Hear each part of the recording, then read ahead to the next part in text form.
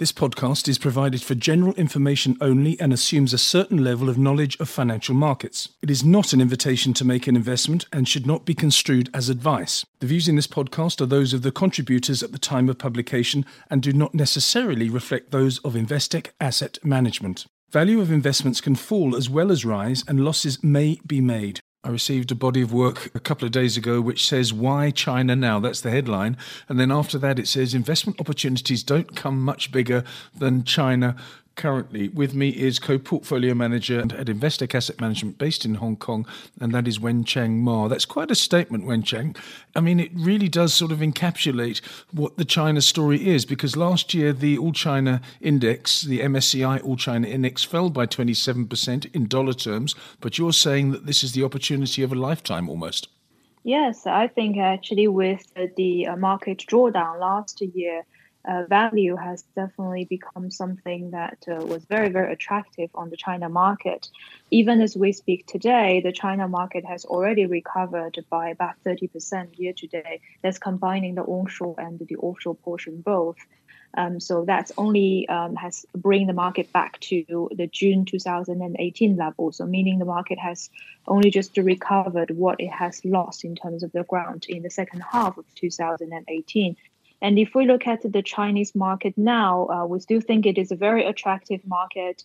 And the reasons there are quite obvious to us. One is that it is a very attractive growth opportunities out there in the Chinese economy. And at a reasonable valuation, we're looking at about 12.4 times forward price to earnings multiples. And that is slightly above 11.7 times 10-year historical average of that market. And on top of that, the Chinese market is increasingly important as an asset class in the global investors' portfolios. That is supported by the MSCI's decision to include China A shares further within 2019 from its initial 5% inclusion factor to 20% inclusion factor.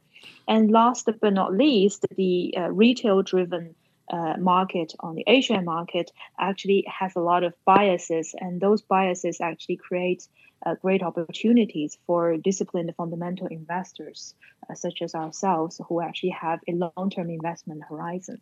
So with all those reasons, we actually think the Chinese market is a very, very good opportunity for global investors for the long term. Yes, it is. And you've been talking about top-down and bottom-up stuff during the last couple of minutes of your excellent answer. But you say, in the wake of a tumultuous year that saw the MSCI All-Share Index fall by 26.6%, we believe that proactive steps taken by policymakers have started to bear fruit. So you're not just talking about the valuations here. You're talking about policy-making issues that the Chinese authorities they've taken them by the scruff of the neck, to use an English phrase. Well, we think if we look at the drawdown last year, actually a lot of that was driven by the Chinese government actually was pushing a little bit too hard on the liquidity side in terms of the policy, whereas they have been actually making the correction since the end of last year. And this year, the policy making is getting a lot smarter. What we have seen is that the government announced that they want to be more proactive in fiscal policies, and they want to be prudent on the monetary policies at the same time. So in terms of the fiscal policies, there have already been a lot of initiatives being launched, such as increasing infrastructure investment, cutting off VAT tax, cutting off social insurance contribution of corporates. So those have actually released quite a lot of firepower into the economy. And in terms of the monetary policy, they said that they want to avoid aggressive stimulus on the monetary side. But what they want to do is actually to make the transmission of monetary policy into the economy smoother, so to remove some of the obstacles that historically have remained in the system. So that way, we actually have seen the market responded quite positively on those policy fronts. And we have started to see some of the macro indicators showing some positive signs as well. I think you've got to dispel a few myths about the trade wars between the United States and China, because that is obviously something that is headline news for some of the more popular television stations around the world. But what do you think about it? It is dragging on. Is that a good sign or a bad sign? Right. So there has already been 9 rounds of negotiations that have happened between the two countries. And according to the latest news, the two countries have made some progress on some of the most difficult questions. So there actually might be a deal in a month or two. So as fundamental bottom-up investors, we do not try to predict what the outcome of these negotiations are going to be, or we do not try to forecast the policies. Realistically, both countries will probably need to make some sort of compromise. For China, there may be some short-term pain in certain areas of the economy, but it might also be an opportunity to push for the reforms in some areas it has found very hard to make in the past.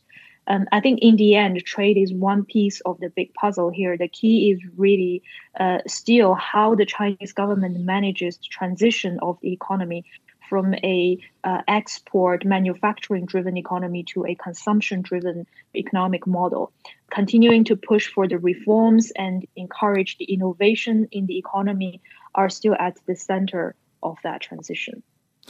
One of the great phrases from the piece that you kindly sent me is the following. The headline is "Time to Change the Conversation." And then you go on to say, in the light of China's willingness to address potential headwinds head-on and in a prudent, targeted way, and with the market now on a more stable footing, we believe, Investec Asset Management believes, that conversations about the country will once again focus on the longer-term opportunity that this emerging superpower could offer equity investors. And when I read that, I think to myself, are people underinvested in this emerging superpower? Yes, that has been the case over the past decade, and that remains the case even as we speak today.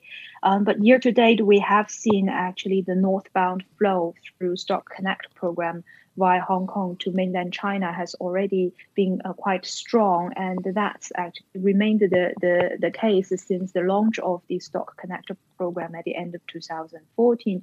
So global investors have been increasing their allocation into China, but still on the broad scheme of things, the overall allocation into China versus how much China represents in terms of the global economy and in terms of its representation in the emerging market indices, global investors are still quite underinvested into the Chinese equity market. Is there any particular sector that one should be looking at? I don't want to get too specific. I don't want you to get company specific, but I would like you to give us an overview of maybe some areas that are overhyped or overvalued and some that are undervalued. Maybe you could give us a brief synopsis of that. I think in terms of the sectors, we do not try to make any top-down calls. We are actually very bottom-up driven in terms of our stock selections. So even in some of the sectors where our 4-factor screen are showing negative steers, there can be very attractive investment targets. So I think it will be a little bit too broad to mention sector specifics. At the moment, our 4-factor screen does like industrials, it does like communication services, energy and utilities, but we have also found very attractive investments in sectors like consumer staples and discretionary. We have found companies in real estate, etc. Yes, you do say at the end of the piece, you say, we also think that our unrestricted all-China approach makes the most sense for investors. Domestically listed A shares offer a much broader exposure to China's domestic growth drivers than the offshore listed H shares and ADRs used in previous years, and therefore provide a better representation of the Chinese economy. In your view, you say right at the end. When I read that paragraph, it tells me that some people might get a little bit confused about investing in the Chinese equity market, China's equity market, but all China equity and Investec Asset Management obviously simplifies this matter. I think the best way is to take an all China approach, looking at the best opportunities that the Chinese economy has to present, irrespective of where those companies are listed, be it onshore or offshore listings. I think the Chinese economy is such a vast and diversified one, and you can find these attractive opportunities in both listing locations, both onshore and offshore. So it's best to take a fundamental bottom-up view and really try to find the best quality companies at attractive valuations with the improving operating momentum and the technical signals. Wenchang, thanks so much for your insight. That's Wenchang Ma, who's co-portfolio manager at Investec Asset Management in Hong Kong.